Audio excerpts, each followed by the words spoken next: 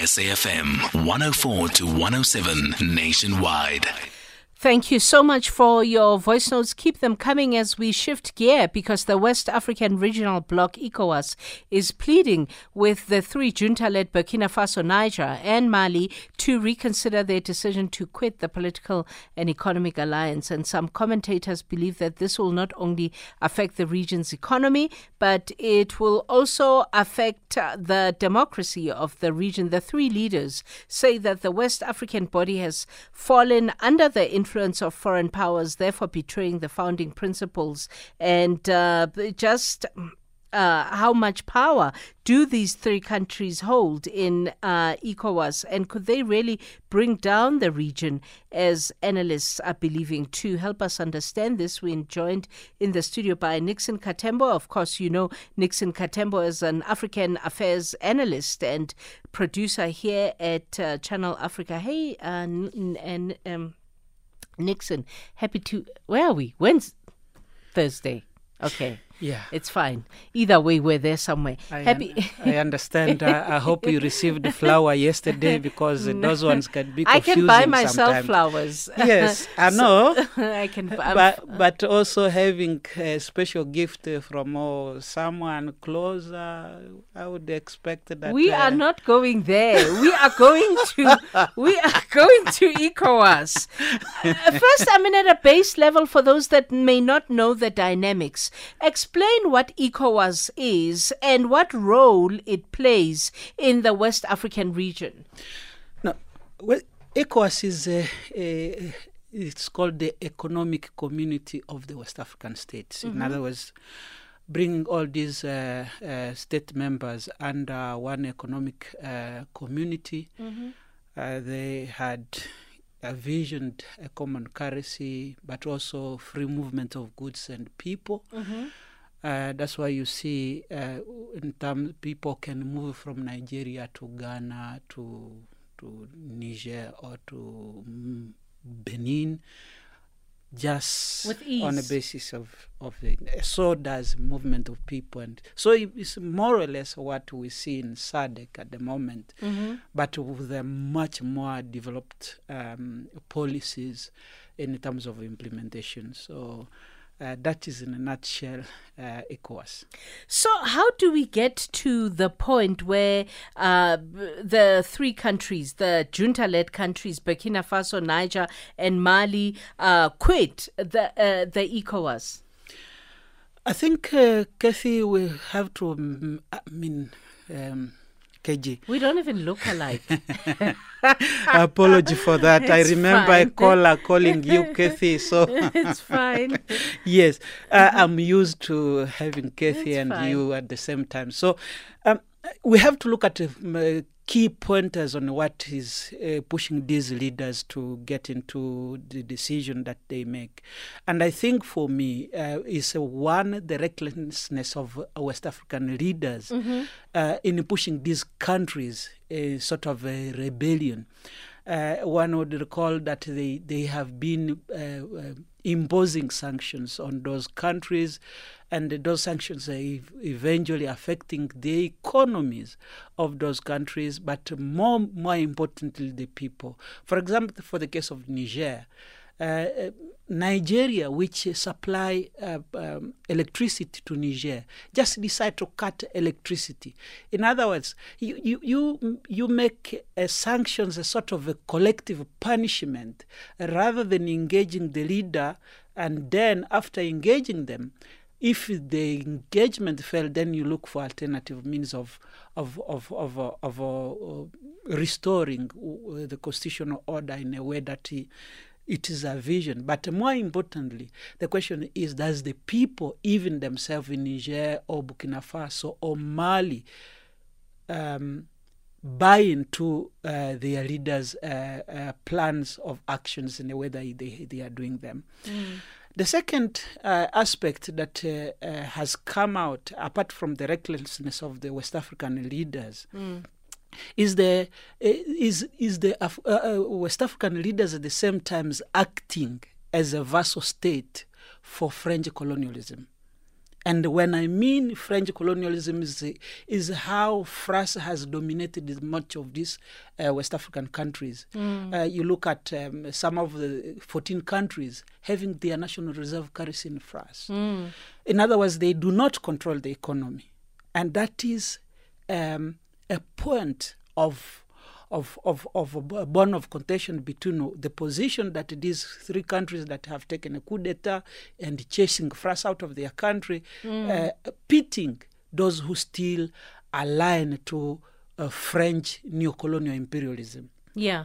That is one aspect. The third one, though, is these countries, the three, they are trying to break away from what I would call French imperial colonialism and take control of their own natural resources and also make sure that those natural resources benefit the people within those three countries.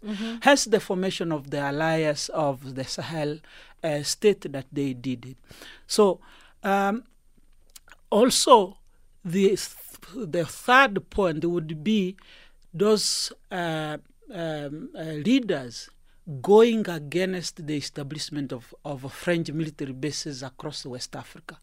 Now you look at it like Mali, when it was still, the crisis was happening. The French army was there. Germany was there. You call several European armies were part of this problem of saying that no, we are fighting terrorism in these three countries, namely Mali, Burkina Faso, and Niger. And one wonder why this terrorism that started almost around 2014, immediately after the overthrow of Muammar Gaddafi, has spread across West Africa. And these are the questions that these West African leaders, particularly those who led the coups, are leading. And never forget the Americans as well establishing a base, a drone base, which costed about $10 billion US. $10 million US to construct in Niger, but also having a joint military operation between West Africa, this West African state, under the operation of Fleet Float that happened in Ouagadougou, in Burkina Faso. Yet the aim is to combat terrorism and insecurity in the Sahel region, yet they are not able to deal with that insecurity. So those are the main challenges that actually has come out in the broader sense of what is happening. And for ECOWAS to act in a way that it is acting by imposing sanctions that are impact on the local population, on top of a security that has been bedeviling the region and ravaging communities, impacting on their daily lives, then one wonder why would such a measures be taken? And this is the questions that those three leaders in Niger, Burkina Faso, and Mali are taking. But also, you have to look at it from the broader geopolitical questions. The emergence of Russia in Mali, in Niger, and in Burkina Faso versus the American presence and the French being rooted out of that region, in particular in these three countries. So what is the economic impact, seeing that ECOWAS was built for the advancement of the economies of these countries in the first place? What is the economic, if the three were to not reconsider their decision to quit, Burkina Faso, Niger and Mali, if they were not to reconsider their decision to quit, what is the economic implication on the collective bloc and also on them as individual junta-led countries? One, we have to look at several aspects. One is the geographical location of these countries. One, they are landlocked. That is a factor. But also, what is their position within the broader ECOWAS community? The second is what are the objective in leaving the ECOWAS and forming the alliance of the Sahel countries? Is to really reclaim their economic sovereignty that they feel have been over the years controlled by Western powers, namely France, for that matter. Now, the impact, how is it going to be felt? Of course, as a landlocked country, you have to trade with other countries. Yeah. And I don't know how these countries are dealing with that particular aspect in terms of the geographical locations. However, those countries, they have even got to the extra length of disassociating themselves with the French CFA currency, which is now allowed their currency to be controlled by France. This means give them a greater leverage in real economic terms to control their economy positively for the benefit of their people, but also achieving their own objective that they set themselves out when they took these countries by military coups. Now, you have to look at what has been happening now. And I guess it is interesting that ECOWAS has expressed willingness to negotiate with those countries to come back to the table, because they understand that it might shift the economic dynamics within the region if these countries get independent, economic independence, so per se to speak. That is one aspect. The second aspect is that this is going to kind of allow the countries to move towards improving the lives of their people as they set out those objectives. And you would be surprised, KG, that in the past 2 years to 3 years in between now and since the coup happened, country like Niger had about 6.9% economic growth in Niger alone. Now, this was dictated by, for example, the agriculture output being increased, the energy and the extraction industry. Recall, Niger is one of the largest producing countries of uranium, which then was exported to France at 60 cents per kilo, while on the international market it is 200 euros. Yeah. And this is what the payment that France was paying to Canada and Kazakhstan, and yet to pay Niger 60 cents per kilo. So you see the economic disparity. This economic imbalances there.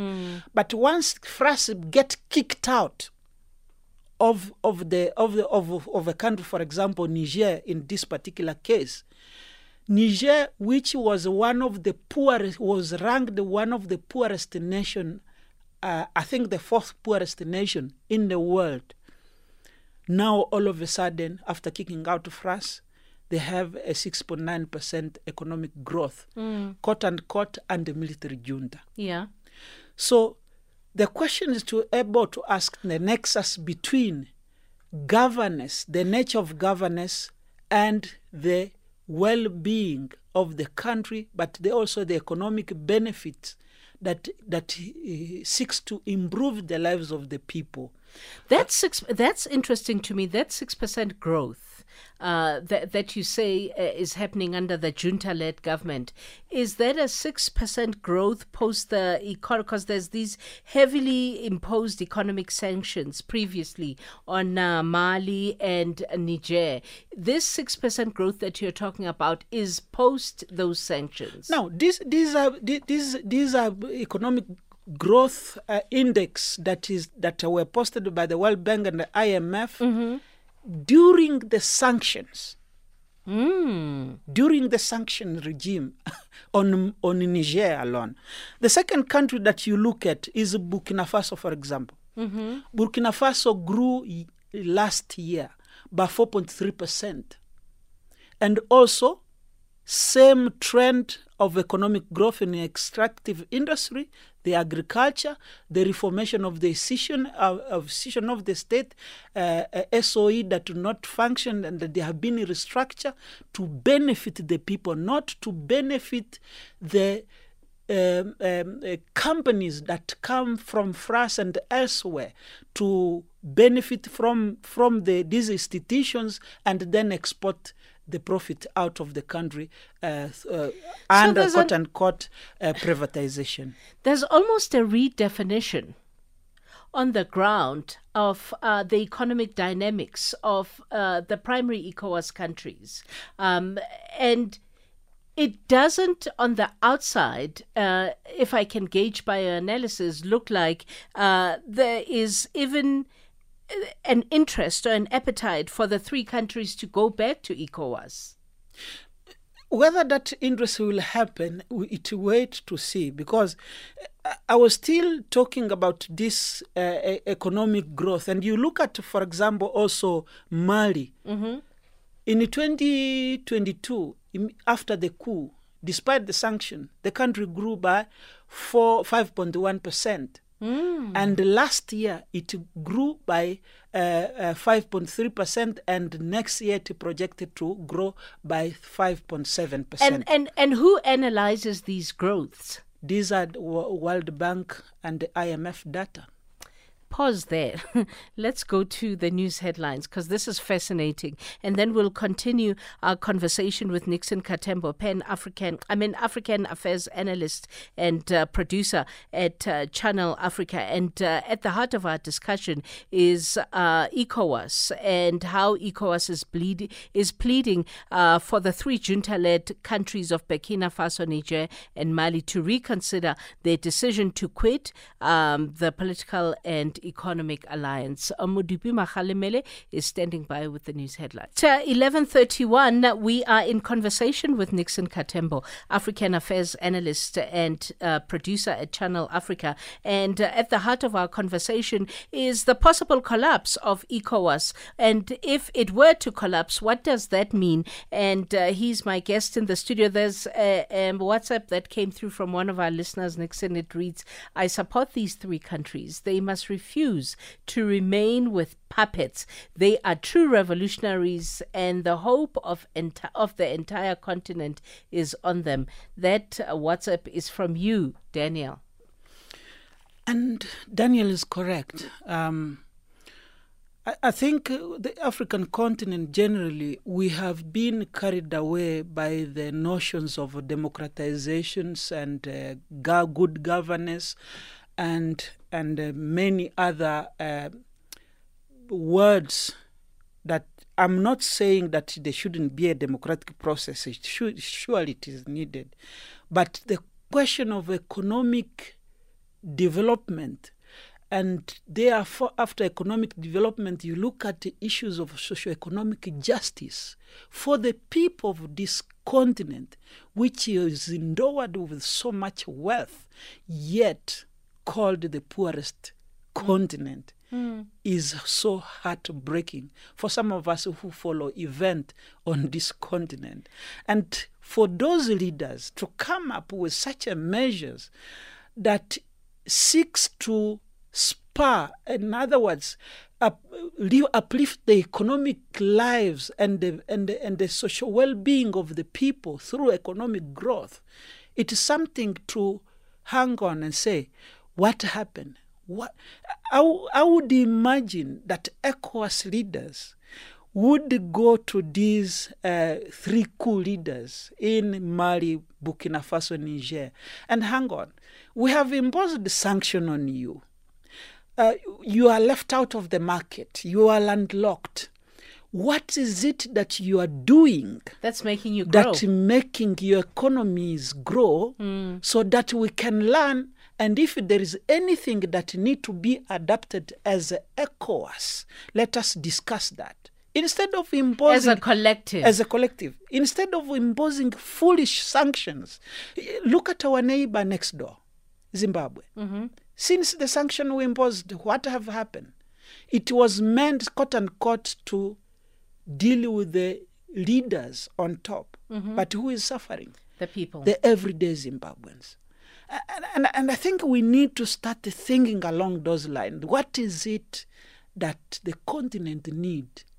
Economic growth, upliftment of the people, socio-economic justice, and so on top of good governance. We don't just sing good governance and then vilify those, for example, those who have taken a coup d'etats to kick out these Western colonial and neoliberal policies that seeks to oppress the people and allow the people remain in poverty. So, I mean, do you see it collapsing, ECOWAS?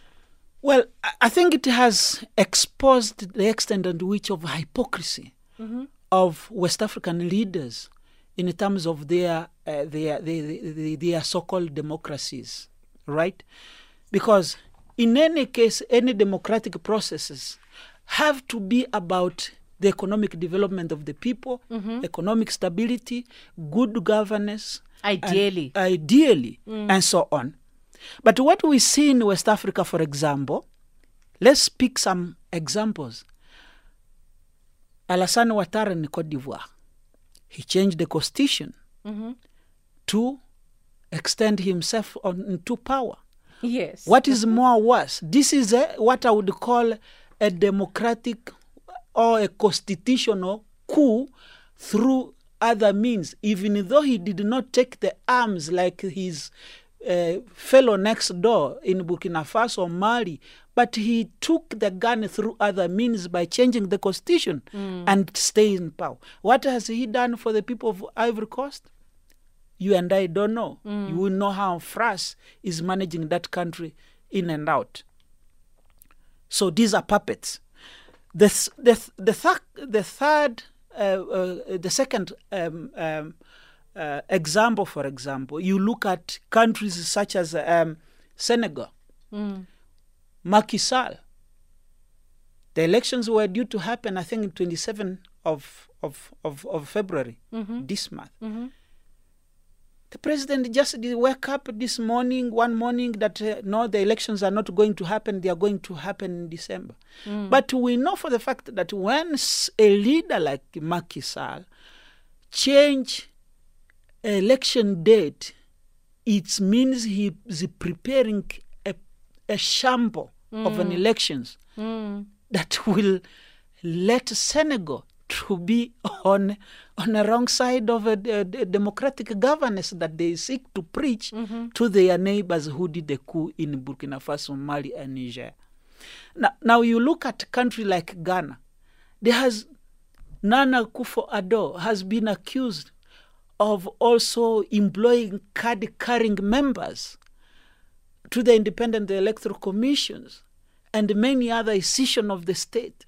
What is much more than a coup than these anti-democratic practices that the so-called democracy in West Africa are doing to their own countries and to their own people, vis-a-vis those who took a coup d'etat. And I'm not in any case, and I want the listener to get me correctly, I'm not in any case advocating for coup d'etat. What I'm advocating for is to look at holistically the context and the issue of governance on the continent, whether it is benefiting the African people with the resources that we have, vis-a-vis the notion of the democratic processes that we have on the continent, but yet our people are living in squalors. Our people are suffering. Our people are going into the Mediterranean and, drown there. Drown in the sea. Looking for greener pastures. Yeah. Whereas these opportunities could have been created if our mineral resources and other wealth that we have on the continent were serving to the benefit of this continent. So these are issues that we can always discuss. What is the framework of governance that we need as a continent? Yeah. Is it the democratic process that we seek so much and sing so much in the popular media culture that you have to have regular elections, so you have to do what? So what? Yeah. I mean, I was amazed yesterday, I think the day before yesterday, report coming out that South Africa is one of the countries on the verge of facing social unrest. Mm-hmm. And cited is living economic conditions, infrastructure, unemployment. Yet, this is a country with a solid democratic process and a solid democratic institutions. Mm-hmm.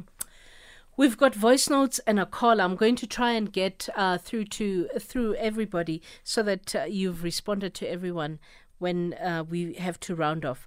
Let's hear the voice notes. Good morning, KG. Really interesting to listen to your expert there on ECOWAS and things like that.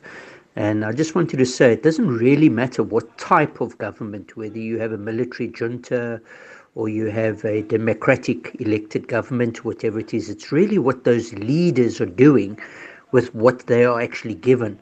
So all the strengths of the country, how they are used and how they are managed, will generate the end result that you're actually looking for. And you know what? A lot of countries, when there are sanctions against them, forces them to look internally, and then you actually depend on yourself to grow, for growth and everything like that, as opposed to just being reliant on other things. Yeah, interesting. Good morning, KG and SAFM listener. Sorry. Good morning. I'm so happy that at least these African countries, junta-led countries, Niger, Mali, and Burkina Faso, I'm happy with the initiative they've taken. It cannot be business as usual, where this Western country just comes here, take our mineral resources and when Africa is still in the dark, people of Africa are still suffering. This is a positive direction that this junta-led countries have taken. I'm so happy. I just wish the likes of SADC member states in the SADC, they learn from these guys, because we cannot have our mineral resources be taken away and the African people are not benefiting anything at large. Thank you very much. It's Marumo Mahike. Well done, junta-led countries. Well done. Good day, Nixon. I didn't want to comment on this issue about ECOWAS, but by the time you say Zimbabwe is under sanctions and the people of Zimbabwe are suffering, that's where I get to differ with you then, because as you mentioned in Cote d'Ivoire, that guy who said he has changed the constitution to extend his tenure in office. That is the same in Zimbabwe. So you cannot blame that on the sanctions, but it's the bad governance. Thank you. Let me read text as well. There's two before I go to the caller, Tembelihle and Sirius. Good morning, KG. Mali and Nigerian people, they're fortunate to be protected by their leaders to secure their minerals. But in other hands, people from these countries, they're all over the world. No need. Better life. Itumeleng Pito. Amelia. I don't know. I don't understand that, but maybe Lebu does. That other one, KG, it is surprising for the ECOWAS regional puppet leaders to act fast against the three countries who are now breaking away from the French and West control.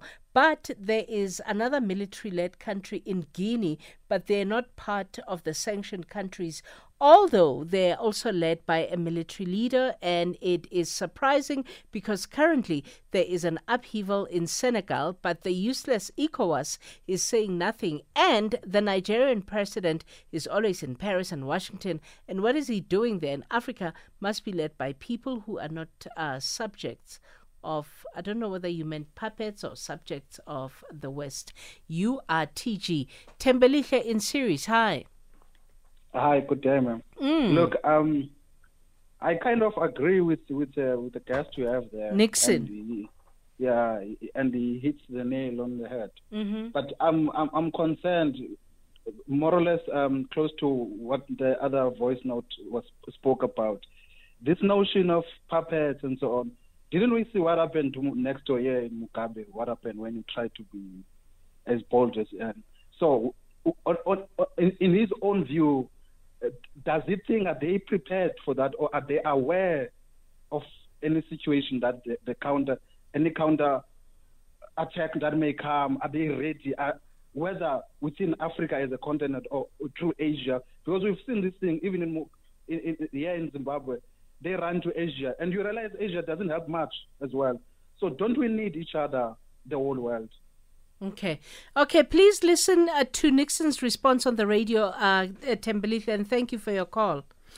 Let me directly address Thembelihle. Okay. So that these countries have faced similar problems in the early 60s and particularly in the 80s. For the case of Burkina Faso, for example, you'd recall Thomas Sankara being killed for having transformed the country in the 4 years that he was a military ruler for that country. Bringing economic reliance, Burkina Faso at the time, it was called Haute Volta, and he changed it to Burkina Faso, the land of the upright men. That's the meaning. And when France saw this, they conspired to kill him with his own friends, Blaise Compaoré, who then they sustained to rule the country until he was overthrown. Yeah. So there are examples that can be followed, but the question is how the African leaders themselves, how serious do they take the position of these economies in a broader family of nations? Because as Africa, I feel that we have not been able to determine our position as a continent, yes, and stick by as it a collective, and say that we produce so much of mineral resources. For example, case of the DRC, which is producing about 70% of the world cobalt, which is needed in the industries, yet the DRC is suffering. And all of us as a continent, we just let things happen, allow this ruling elite rule over us unabatedly, and ransack our economies without looking at what do we need for the continent. And I think that is one aspect that now, as a African young people and intellectuals, they need to sit down and start redefining when we need to be as a continent. The other caller spoke about Zimbabwe and the issues of congratulating I do agree more with what they are saying. For the case of Zimbabwe, I think it's more or less, and for you to understand the case of Zimbabwe is to understand how the world geopolitical economy functions in the first place. The institution, the Bretton Woods institution, particularly the World Bank and the IMF, that if you ever go against their policies, neoliberal policies, then you are tagged as an enemy. You are even when you want to liberalize in your own country and making sure that your economy benefit the people. Of course, in Zimbabwe, in the case of Zimbabwe, they might have done it differently, but the answer was at least to break away from these neoliberal policies. And hell no, Zimbabwe is facing what it is on a sanction that were imposed on the leaders, but the people are suffering. Sure, we've got no time anymore. We have to leave it here. But thank you. What happens now, though, Nixon? What happens now, according to your instinct? I think there are lessons that are going to be learned from West Africa, and particularly from these junta leaders. Yeah. If they continue on a service of growing the economy, uplifting the general lives of the people, and making sure that they do not backslide in being a vassal state and a puppet of the French in that region. And that is, for me, an important lesson that other African leaders can draw on how to have economic emancipation in their countries. It could be here in South Africa, it could be in Zimbabwe, it could be... We can't be producing platinum in this country. It goes out, and yet the people in Mahikeng do not have water or electricity in some cases. But we wonder what that means for the institution of democracy. Exactly. Yeah. We'll leave it there. Nixon Kathembo is African Affairs analyst and Channel Africa producer. We have time constraints here all the time. Thank you to Lebu Mosweu and Ntabiseng Chilwane, the producers.